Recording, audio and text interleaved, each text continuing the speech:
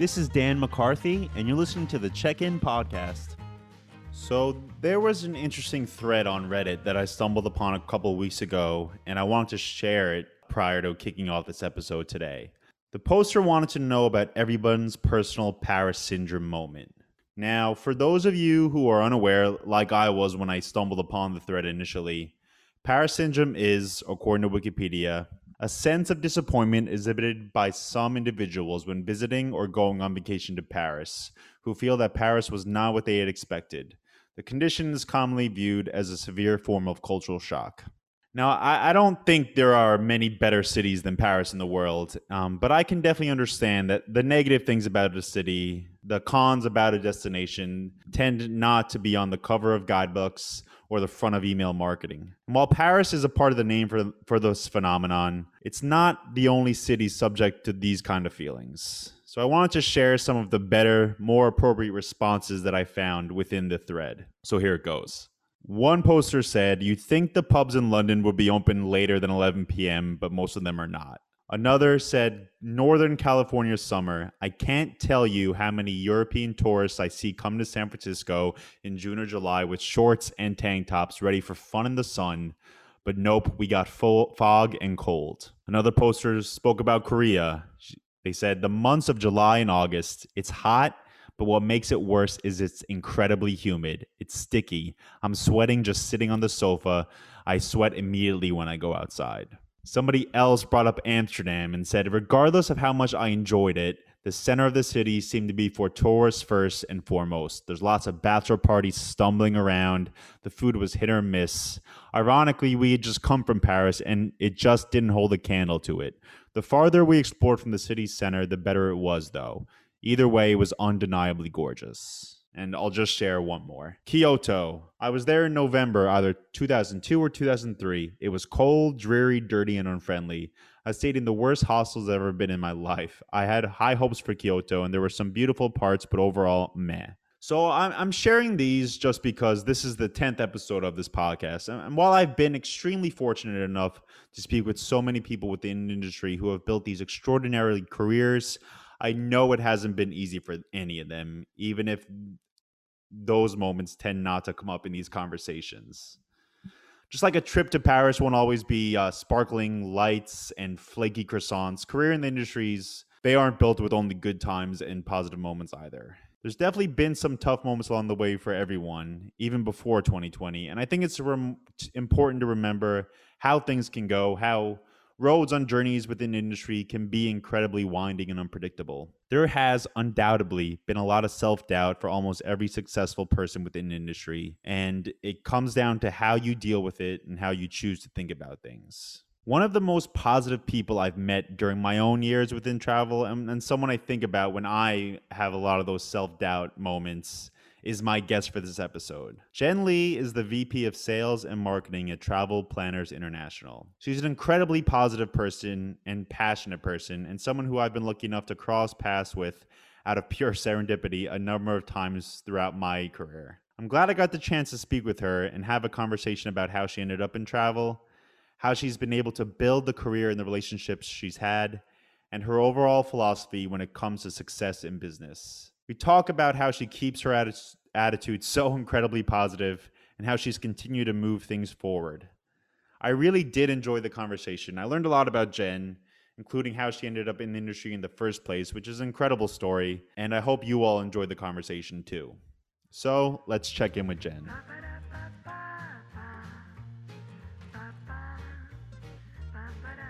Hello. Hi. How are you? Good. How are you? You're good. You look like you just ran up a flight of stairs or something. I'll tell you, the humidity in New York has just been terrible. And I mean, I know you're in Florida, so I don't know if I should be complaining because we only get this a couple months a year, but it's just been like out of the ordinary. Oh my gracious. Well, I'm so sorry. Well, at least here in Florida, we have air conditioners that run really, really well. So it's all good. Yeah, fair enough. Well, thanks for taking the time to talk to me today. Yeah. Sorry, I was a few moments late. Yeah, I'm excited. I'm really enjoying your podcast. So you do a really good job with the check-in. Yeah, I appreciate it. Well, yeah, I want to talk about you, Jen. My favorite subject. No. Yeah. Well, how's Just everything with you right now? I mean, I know you're in Central Florida. How's everything going? You're back in your office, which must be nice. How long have you been back in the office for?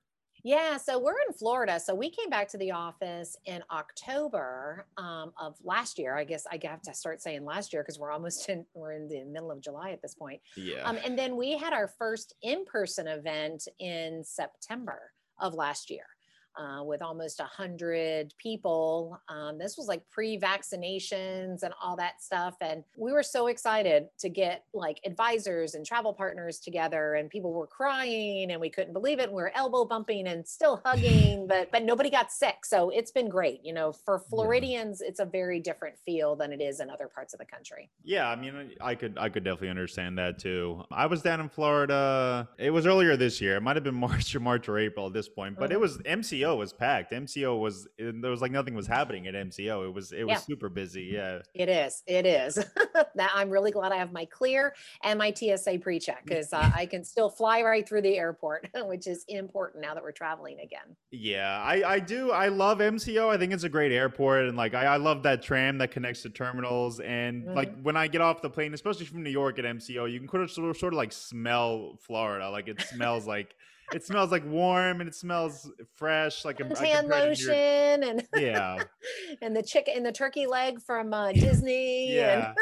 the Dole Whip and all that stuff. Yeah. Yeah, but I have to say that I always get nervous, even with pre-check going to MCO with not that much time to spend Yes. to spare before ahead of my flight. Though there always seems to be lines at security there. Like I Mhm. understand it's the vacation capital of the world in some people's eyes, which I think that's an It is. appropriate title. Yeah, It but is. it does get so packed. Yeah, but we're glad. Keep on coming down, everybody. Yeah. You help us not have a state income tax. We appreciate your tax dollars. Keep showing up. So you grew up? Did you grow up in Central Florida, Jen? I think Mhm. I read you grew up in Winter Park. Is that right? In Winter Springs. Yeah, Winter Park, Maitland, Winter Springs area. So I was born in Jacksonville. I was just talking to somebody, another Floridian. You know, I always say there's like 12 of us that are over the age of 13. But yeah, born and raised in Florida. Started out in Jacksonville. And then in sixth grade, my family moved down here to Central Florida. Yeah, I've not really left a kind of a 50-mile radius within Central Florida too often, and just moved to a tiny little town called Howey in the Hills, which is Okay. this, it was a town where Howie used to live. But anyways, less than 1,000 people, but I love it. I love it. You know, Central Florida is definitely busy, and we're not talking just in the tourist area. I always say it's like it's crowded for no reason. Like it doesn't make any sense to me, but I would never work for Visit Florida because I'm just like the worst ambassador for Florida. I'm like, it's hot. Why do you people come down here? But thank you. Yeah, I was reading a Reddit thread yesterday about traffic, and Orlando was mentioned how the traffic in Orlando is particularly bad these days. And it's not, again, I'm assuming it's not just vacationers either. No, it's not even the vacationers. This is way Orlando is way north of where Disney is and everything. You know, Disney and all them are really in Kissimmee and St. Cloud. But you know, the most of us normal humans, we live in the, you know, Orlando north and out east and west. And so it's not even Disney traffic. It's just we have a lot of humans. People just move here and we just are not built for it. Our infrastructure was just not designed. Back in the 70s, it was all, you know, orange groves here before the Mouse House showed up and everybody else. So we just weren't designed for that. So what was it like growing up in Central Florida? I mean, was there a lot of influence from the vacationers, like from the tourists coming in? I did a little googling on Winter Park in particular, and I Mhm, read one of the biggest parts of the Wikipedia page on mhm, Winter Park mhm. is a sinkhole. There was a famous sinkhole in the '80s in Yes. Winter Park. Yeah, Holler. Yep. The yeah. Holler Corvettes. Yeah. Yes. I forgot all about that. Yeah. That was in the 80s when I was in high school. And yeah, Sinkhole opened up and swallowed up like an entire Corvette dealership. And I will tell you that Corvette dealership is still there. Yeah. I think they moved down the street though, but it's still, they reopened. But yeah, sinkholes, you know, growing up in Orlando, your rite of passage was working at Disney or SeaWorld at the time. Those were really the two in the 80s when I grew up. It was kind of a rite of passage. You had to be in hospitality. You know, there's just like so many cities. There's like the east side and the west side, you know, east of I 4, west of I 4, Okay. very, very different personalities, you know. So east of I-4, which is where Winter Park is, where I grew up, is very family oriented. Some of the people I went to high school with, their families still live in the same home they lived in when we were in high school together, 35, 40. God, I'm old, Dan. Anyways, yeah, a long time ago. And then the west side were kind of like people who moved in from out of town, and they really built up the west side. It was fun growing up in Orlando. On the east side, I don't know what they were doing on the west side, but it's really getting crowded. Everything is kind of having to grow out from Central Florida, from Orlando, east and west and north and south, to support all the business that comes here. You know, we're really well known for the entertainment business, but honestly, we're very high tech.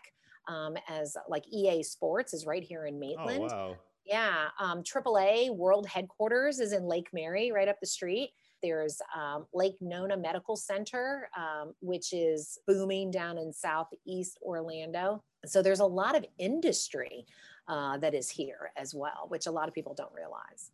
Yeah, it does. Like it kind of gets the reputation of being, again, the vacation capital of the world. But I've driven through Orlando a number of times, and there is other parts of Orlando that doesn't have Mickey Mouse on the signs, you know, it's good to hear that too. And you mentioned hospitality too, that's sort of the path a lot of people take from Central Florida. And I read in the announcement when you first joined TPI that one of your first jobs was one of your first, I guess, career was with Marriott Vacation Club, and you were one of the company's first employees. What was your role with Marriott?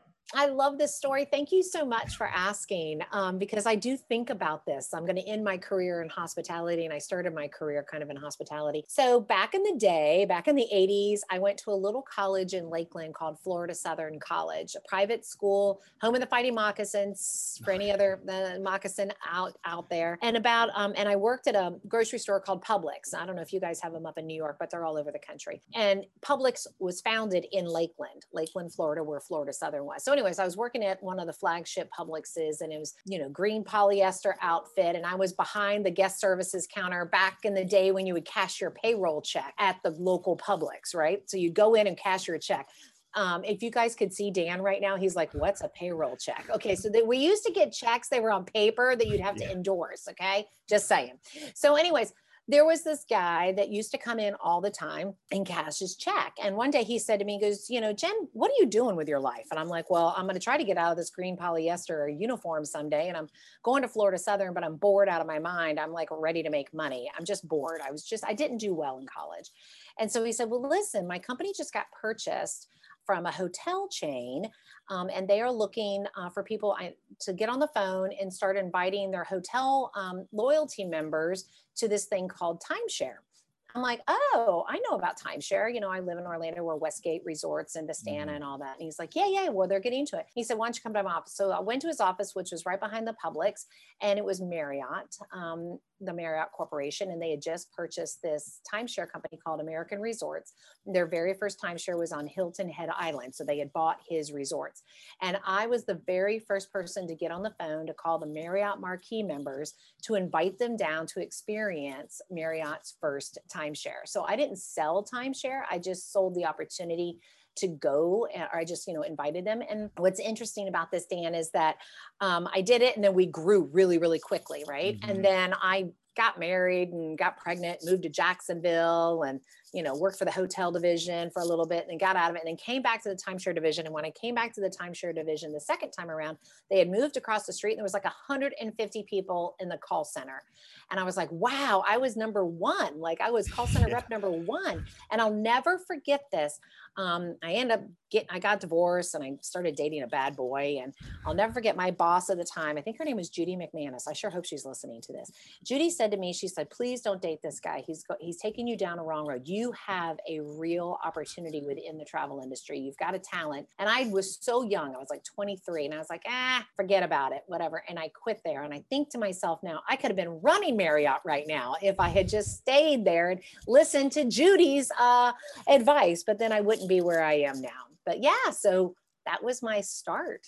That is such a cool story to like the start of your career in the travel industry. That is an incredible story to have, that you were sort of poached from Publix. Poached from That'll be the title of my book one day, Poached from Publix. Yeah. And then I got out of the industry. I was in the hotel division for a little bit, just kind of being front desk manager, so on and so. And then I got into a completely different industry. And it wasn't until I came to work for TPI as a business consultant did I come back to the travel industry. So it's pretty interesting. Yeah, so you were just sort of doing other kind of consulting, is that right? You were Mm-hmm. helping people build their businesses and things like that Yeah. in between your tenure in travel. Yeah, yeah. I had done a variety of different industries and had always ended up in sales, marketing, I'd always just ended up or in training. And 2008 hit here in Central Florida, and I was in the real estate business at the time. I worked for Ryland Homes. I was a sales manager for Ryland Homes. And, obviously it tanked, but before it really tanked hard, I was like, I'm just done with this. I feel like I want to start my own business. I mean, how stupid was I? I mean, I'm excited that I did it, but for me, I was motivated because I saw small businesses go out of business during the recession of 2008. And I'm like, you didn't need to go out of business. You just didn't make good moves. And so I started my own small business consulting practice and did that for about 6-7 years, had a couple of partners along the way, worked with a lot of consumer product developers, partner with Tori Johnson from Good Morning America, on a tour called Spark and Hustle, which I still find people that I met during the Spark and Hustle tour are travel advisors. I just talked to one this morning that she's like, I remember when you were in LA speaking with Tori. And it's funny how it's all just kind of come back around. Vanessa McGovern with GTN, she went to one of the conferences that I was speaking at. And so when I joined the industry, she's like, oh my goodness, you're going to love this industry. So it's pretty cool. Yeah, that is super interesting too. I mean, so as a consultant, my question would be like, what gives you the confidence to talk to people and businesses? Is it just success you've had in the past? Do you think it's your personality? I mean, what kind of gives you the confidence to be able to guide people to make the right decisions? Because I mean, I question decisions I make personally, and I don't know what kind of authority I would feel like, to talk to other people about their personal or business lives. But I mean, you don't seem to have that sort of doubt in your mind. Yeah, I don't have a confidence issue, that's for sure. But Yeah. you know what? That's a great question. And I think where the confidence came from was I'm an avid learner. So in every job that I had when I worked for a variety, I started, that Marriott timeshare, right? Like that Yeah. was very entrepreneurial. There was two of us in the office. It was Barry and me. So it's very scrappy and entrepreneurial. And then I worked for another entrepreneur years later, and it was very scrappy, and it became a multi-million billion dollar company that got purchased by Convergys. I mean, I've watched those things. So I've always paid close attention to what people do that are right and mistakes that they make. Number one. So there was that. And then it was, I'm a really good questioner.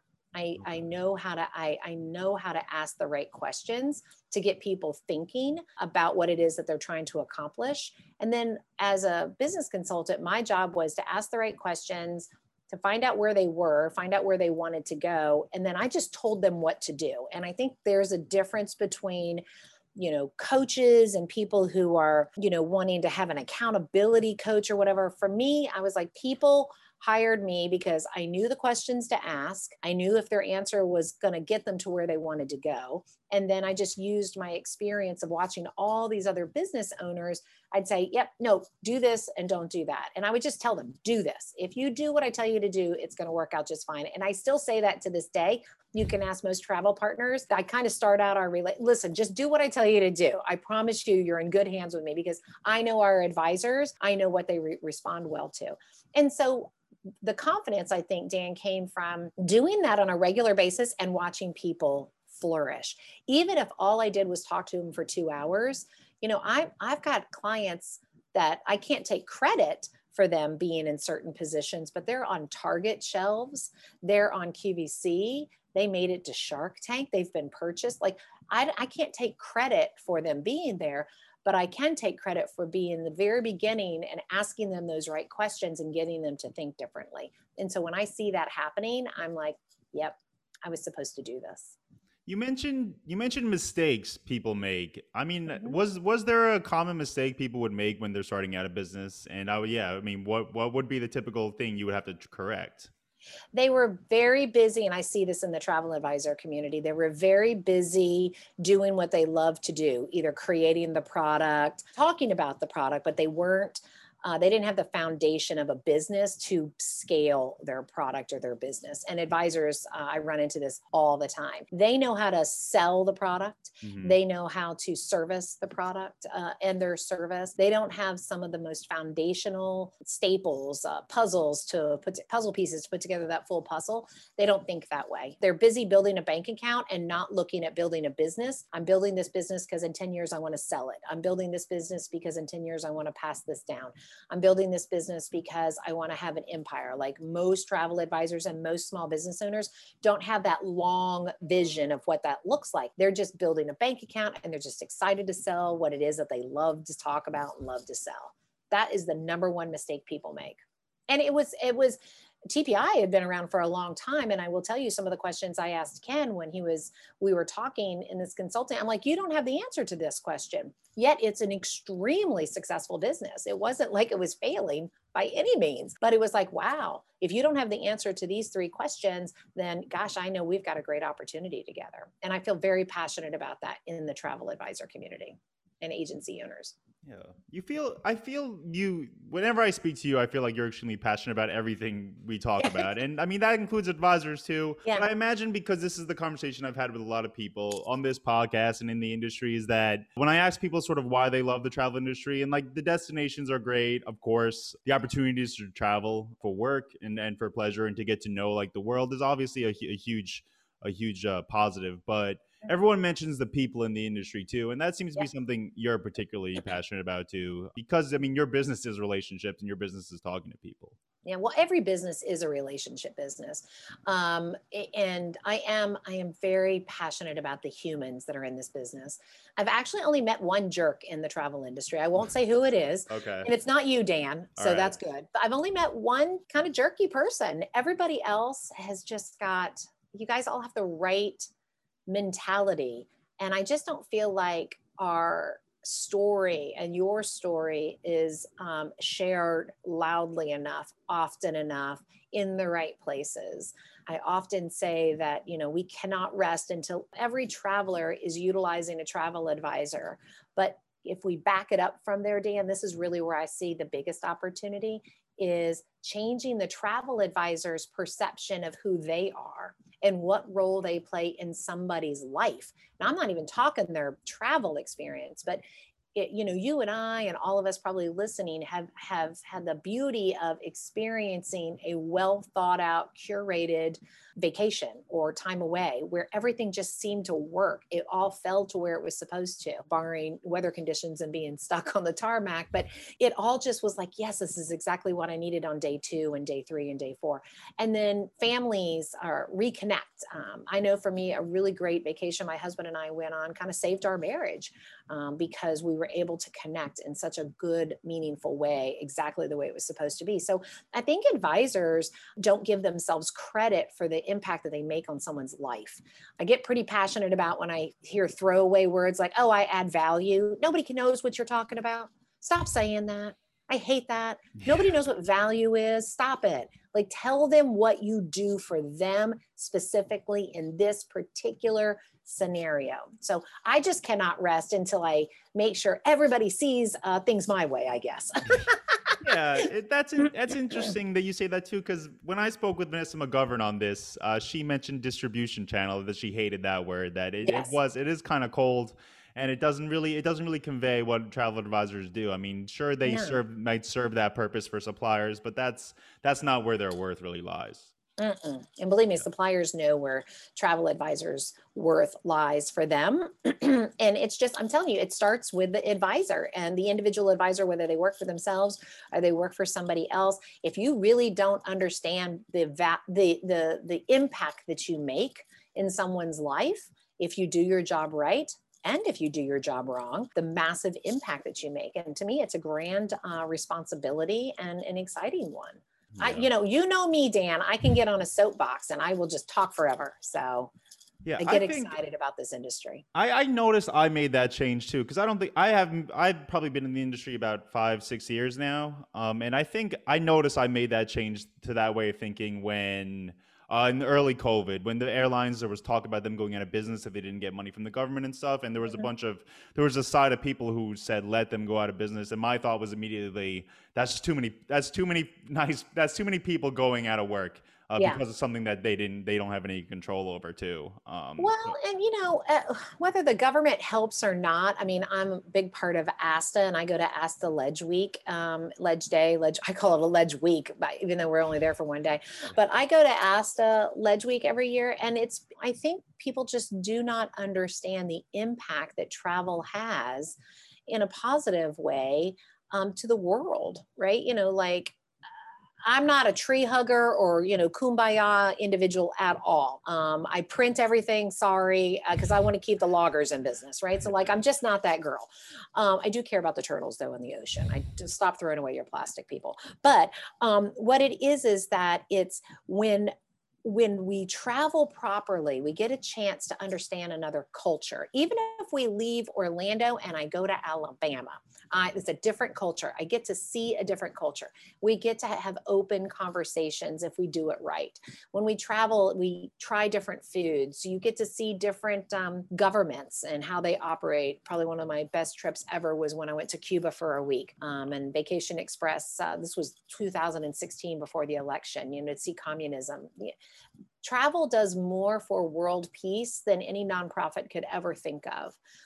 So it's just imperative that we do it right.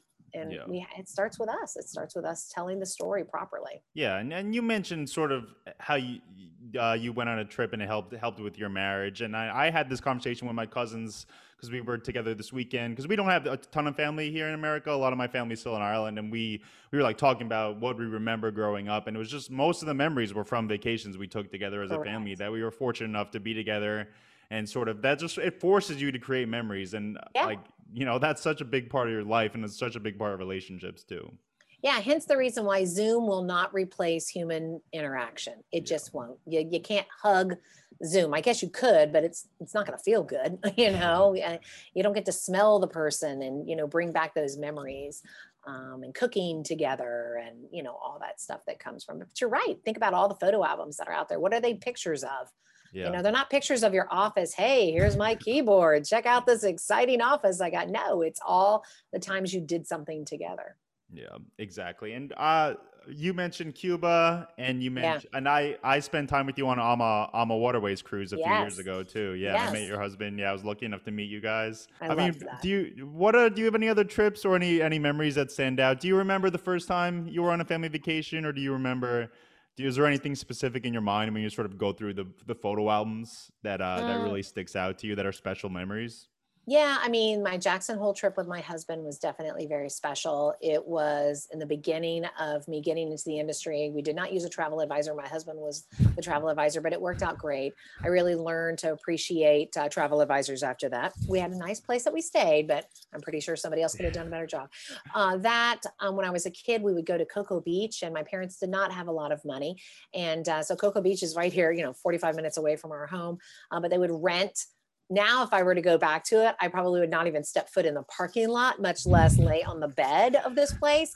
But it was just in our bathing suits all day long, sun-kissed babies out there, and parents, smoking cigarettes and drinking gin and tonics, and the kids playing in the pool together and the barbecue going. It was a drunk fest, I'm sure of it. But those bring back really great memories. And then, my Cuba trip was amazing, but the trip that I took after that is where I really learned the most. And I'm not sure if I've shared this story with you or not, Dan, but I'd gone to Cuba for a week on land, where it's not as comfortable as being on a ship where you get to go back to your nice comfy cabin. And in Cuba, you tend to just leave everything of value because you want them to have whatever you have. So I left every stitch of clothing that I could have, that I made sense. I left everything, right? And then 48 hours later, I had to turn around, and I was flying overseas to get on the Regent Seven Seas Explorer pre-inaugural cruise, and Delta lost my luggage. And so I had $3,000 worth of brand new clothes because I'm going to be super cute in Saint-Tropez. And, this is a big trip. And Delta never found my luggage the entire time I was on this ship. for 7 days. And I was stupid. I didn't know about carry-on bags back then. I had a pair of shorts. Thankfully I packed my bathing suit and a pair of shorts, and I always have my makeup with me in my bag, in my purse. And I had a pair of capris on. So I literally had one pair of shorts, one pair of capris, 2 tops, a bathing suit, a cover up, and my makeup for an entire week, flip-flops and wedges for an entire week. And everyone kept saying, oh my God, aren't you so upset with Delta? They lost your luggage. And I was like, no. I said, this is where the lesson came in. At first I was really agitated. And then I realized, I just left a country where I had to leave all of my clothes so they had something. And now I'm on a ship where literally in Cuba, you couldn't flush the toilet paper. And literally on Regent Seven Seas, they would have, wiped my behind if I had asked them to make me happy.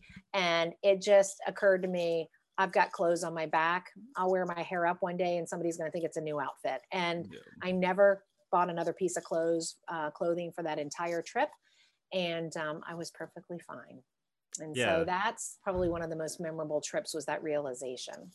Yeah, that's incredible too, because I mean, I've never been on Regent, but I imagine you would need to have some nice clothes to fit in. Yeah.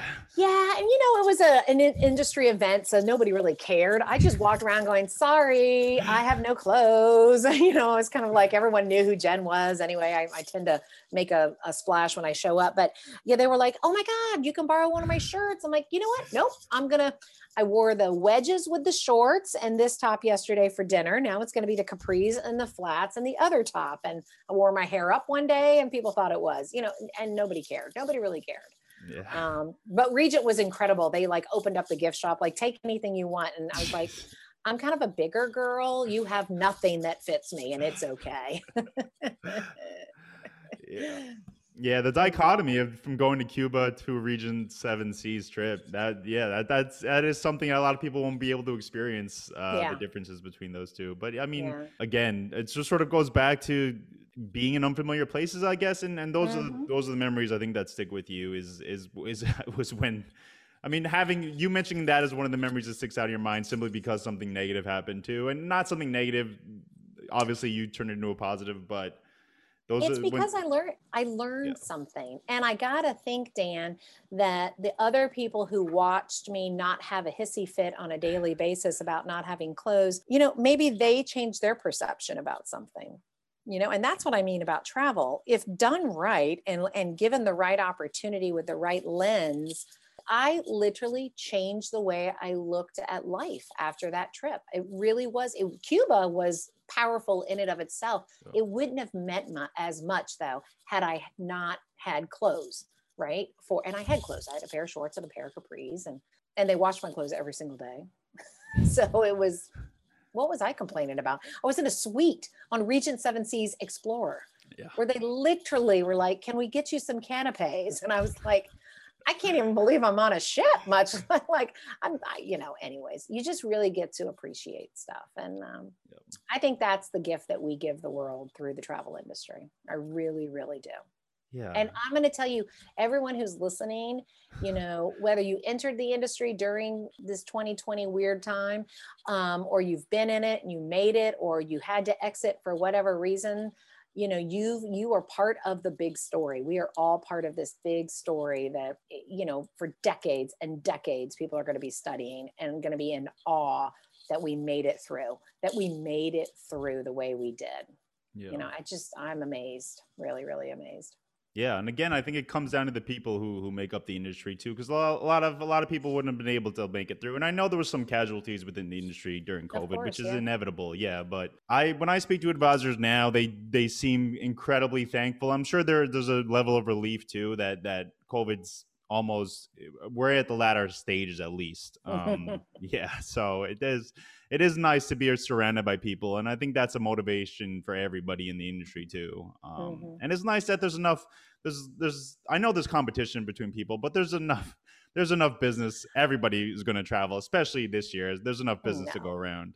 Yeah. And that's one of the things. I was talking to a friend of mine not too long ago, and I said, listen, in this industry, it doesn't feel like there's any competition. There's no one walking around going, shh, don't say anything. Yeah. But here's what I'm trying. Yeah. Most people are like, oh my God, let me share with you what I did. Maybe you could do the same thing, at Yeah. least in the advisor community for sure. And I think, I often talk about is 2020 like the floor 13 of bad luck. Is 2020 going to be like erased from our calendars? I know everyone has to add another year to every, like, don't you remember 2 years? No, it wasn't 2 years ago. It was 3 years ago. Don't you remember 3 years? So I don't want us to forget it. I don't want us to relish or remember it, but we shouldn't forget it. It's gotten us where we are right now. I sound so Pollyanna. Oh my God, I sound sick. I'm sorry, everybody. What do you mean? I'm a very nice person, but I really am this way. Dan, you've known me for how many years now? I really am this way. This is who I am. Yeah, I remember when I mentioned that Alma cruise. I remember showing up there and just I was going solo, and I was like, oh well, I'm gonna have to. There's not going to be anyone I know on board this cruise ship aside from Rudy and Kristen. Yeah. And then I remember just being so relieved when I saw you, because there was like a little lounge meeting at the first day. And I remember being like, oh, thank God, some familiar face. So Dan, do you remember that couple that was sitting with us and the five of us were all kind of talking? So we are still friends with them. My husband and I, we see them every 2 to 3 months. We pick them up on the Alma cruise, Dr. Jim and Debbie, and we live about an hour and a half away from one another. They had never been on a cruise before. It was their very first cruise. And Jim is basically the older version of my husband, and Debbie is the older version of me. And we have become very good friends and are hoping to travel again together on Alma again.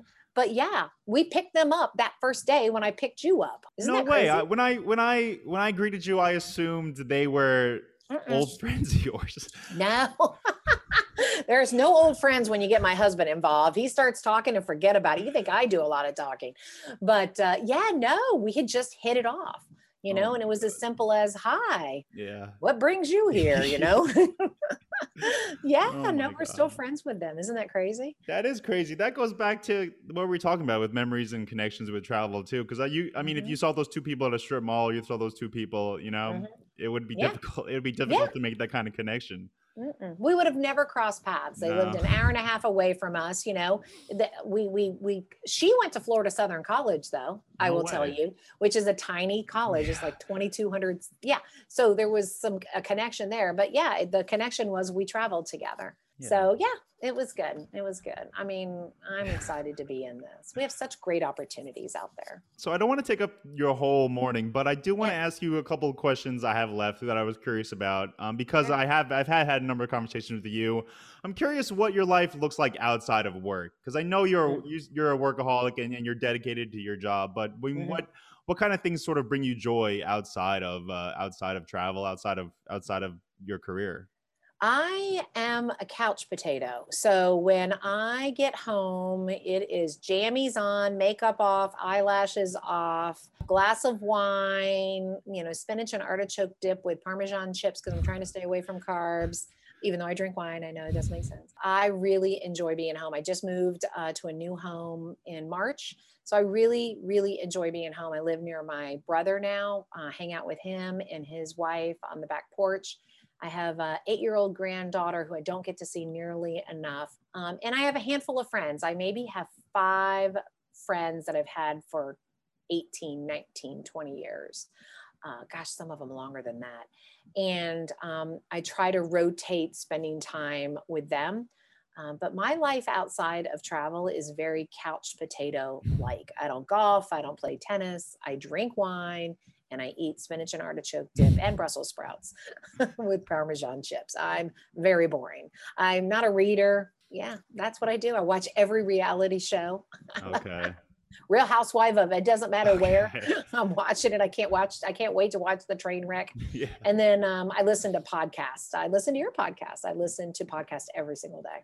What other type of podcasts do you like listen to? Is it business? Is it stuff that you think is going to help you with your career, or is it completely irrelevant? Like I I find myself dragged into all these murder mystery podcasts. They're not murder mysteries, but like real life Yeah. murder The stuff true like that. crime ones. Yeah. Yeah.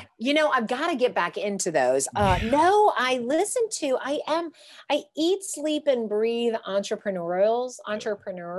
So my only escapism is truly, Real Housewives of something. And then everything else is I listen to problem solvers with, oh my God, his name just left me, but he's the editor of Entrepreneur Magazine. I listen to Marcus Lemonis, who is my idol. Love him, Marcus Lemonis. I'll watch Shark Tank. I really like anything business oriented. I like to learn lessons, and I love anything that's a true story. Like the first book I've read, and I can't tell you how long, that was like a book about a story, was Robert Iger's book, the Disney book. Now I can't remember the name of it. His memoir, I've heard. So good. That's been recommended to me by so many people, and it's just because I know memoirs are obviously self-serving, but I've read like the people who I really like. I've read Springsteen's memoir a number of times, but like. Yeah. Memoirs are a weird thing to pick up because you're getting that person's opinions and that person's lens of their lives. But Robert Iger's book has been like pointed out to me on a number of occasions. It's an easy read, and it is a business book as much as it is his life. And what was great was at the end, as I was getting close to the end, I was like, gosh darn it, I should have been highlighting and taking notes because there's so many great business lessons in here. And sure enough, I finished the book, and at the very end, it's like, I'm going to give you a recap of all the business lessons. I'm like, yes. Yeah. Thank you. So yeah, that was a great, I can't remember the name of it. I can see it in front of me. I can see it, but I can't read the words. But yeah, I really like learning about other people's lives. That's why I like your podcast, because I love the check-in, because we get to learn about other people. So I love that. I just did a quick Google. So it's Robert Iger, The Ride of a Lifetime. That was it, right? Yes. Thank you. That's going to be the next one I read, I think. And I'm traveling a bunch now too, so I'm going to hopefully I'll have the time to do it. Yeah. So I want to ask you one more. Go ahead. I was going to say, I want to ask you a question. So what do you do on the plane? Are you a reader, a sleeper, a worker? You watch a movie? What do you do? I spoke about this with Vanessa. I'm 100% a sleeper. Like I'm asleep before the plane takes off. And I always have these grand plans of, I have these articles to write. I have a bunch of, I have this spreadsheet to fill out, and I push it off. Like I'll do it on the plane, and then the second I get in the plane, I'm asleep, and then I'm waking up. That's right. I forgot you guys talked about that. You're both sleepers. I can't sleep even in a lay flat. I can't sleep. Yeah. Oh my! I could sleep. I remember my sister and I were flying to Ireland for a wedding, and it was a late flight, and we were on Aer Lingus, and we got whatever the budget seat was. So it was like you're standing up straight, and I was asleep, and I remember her being so upset at me because she was awake the whole time, and like there was bad turbulence and stuff. But I was like, what do you want me to do? Yeah. What about you? What do you do on the plane? I work and then I watch movies. Okay. But I definitely don't talk to people, which is crazy. I think it's because I talk all the time, and I put those headphones in immediately. Yeah. If I know somebody, I'll talk to them, but I'll never forget Robbie from NextGen and I were flying back from Mexico together, and we just happened to be sitting next to each other. He's like, don't take offense. I'm like, dude, headphones are going in. I don't want to talk to you either. I was like, I've been talking to you all week, but I remember I flew to Vegas for spring break one time when I was my last year at college, and I was flying back, and I had work the next morning, and I got put next to an elderly couple on the plane, and I was I remember being too nice and not being like, hey guys, I need to catch some hours of sleep. I have to work tomorrow. And I was up all night talking to these two people, and I feel like sometimes I need to be a little bit more forthcoming, or, it seems rude, but I feel, looking back, that was one of the mistakes I made after what you mentioned. Yeah, I know. I don't know. It just depends. If I'm coming back from Vegas, I probably still have cocktails in me. So I'm probably yapping up a storm with somebody. And you're headed to Vegas for Virtuoso Travel Week. Is that right? For Signature. Yep. For Signature. Oh, sorry. Yeah. Signature. Yeah. We're part of Signature. I'm excited for that. And Travel Agent Forum. We're doing Cruise 360 soon. Yeah. I mean, lots of good stuff. We're excited.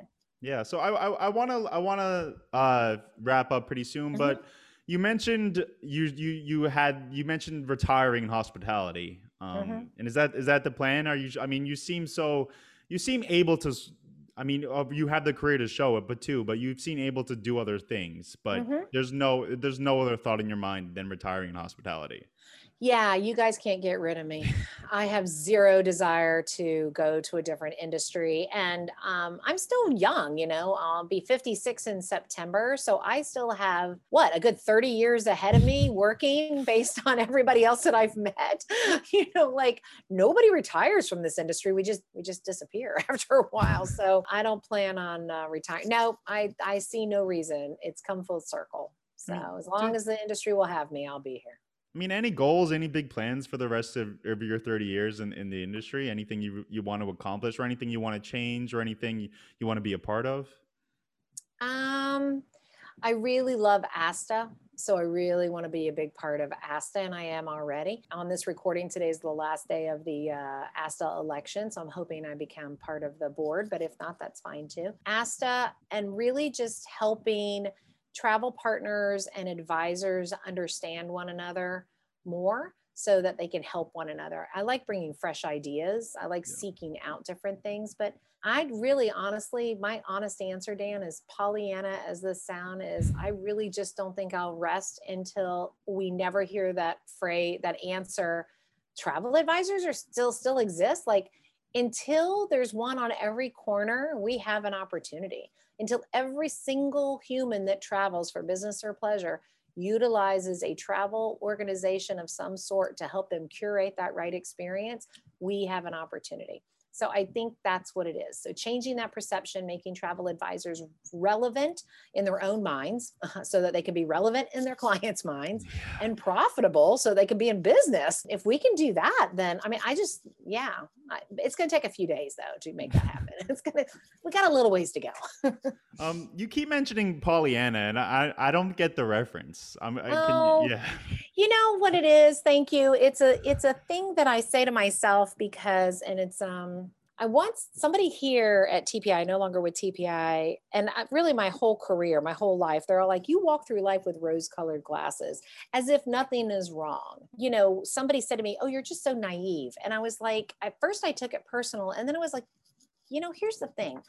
If the way I look at life and the way I look at business is naive, Pollyanna, rose-colored glasses, and it's gotten me to where I am, then I must be doing something right. But I do recognize that a high level of energy and a constant view of positivity can be agitating to others. Mind you, I'm not going to change, but I am conscientious of the fact. I mean, I've had a tough life, but I'm not. And I've shared some of my tough stories on big stages. People know some of my tough life. I haven't lived a perfect life by any means, but I'm just always aware that there are people out there, everyone's suffering at some point, and I never want to come across as not being sensitive to that. But at the same time, even through this whole crisis, I really never let our advisors off the hook. I told them, you just have to keep going. You have to keep answering the phone. You have to keep making those calls. You have to take care of your clients. Call me and we'll cry together for a second, but then you got to get back on the horse and you got to keep moving forward. So I think that's the reason why I say that, because I never want anyone to think that I'm insensitive or out of touch, because I'm definitely not. Well, I can honestly say you've been a joy to talk to today, but I always look forward to speaking with you. And you mentioned Shark Tank, and it feels like if the travel industry had a version of Shark Tank, you'd have to be on that panel. Yeah, exactly. I'd be Lori Grenier and Barbara Corcoran put together. Okay. Oh, and Mr. Wonderful too. I love him too. He's great. Well, again, thank you so much for your Dan. time. I know things are incredibly busy nowadays for people in the industry, and I really do appreciate your time. And I feel like I'll see you at Cruise 360 later this month, hopefully. Yes, absolutely. And so great to talk to everybody, and congrats on this fantastic podcast. Everyone should go back and listen to all of the episodes. They're so good. Yeah. Thank you so much for the plug. You're welcome. We'll talk soon, Jen. Take care, babe. Bye.